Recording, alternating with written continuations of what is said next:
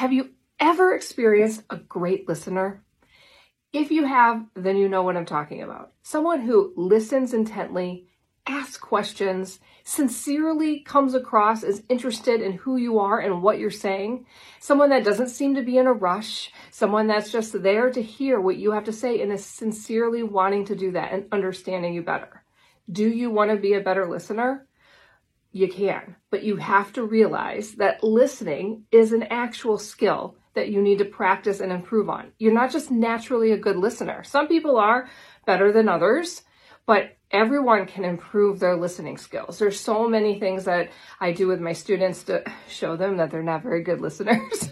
It's very easy to prove because a lot of people just summarize and just they look for information that's important to them, and they're weeding out anything isn't important. So it's very selfish. So listening skills are something you need to practice. Shortcast Club.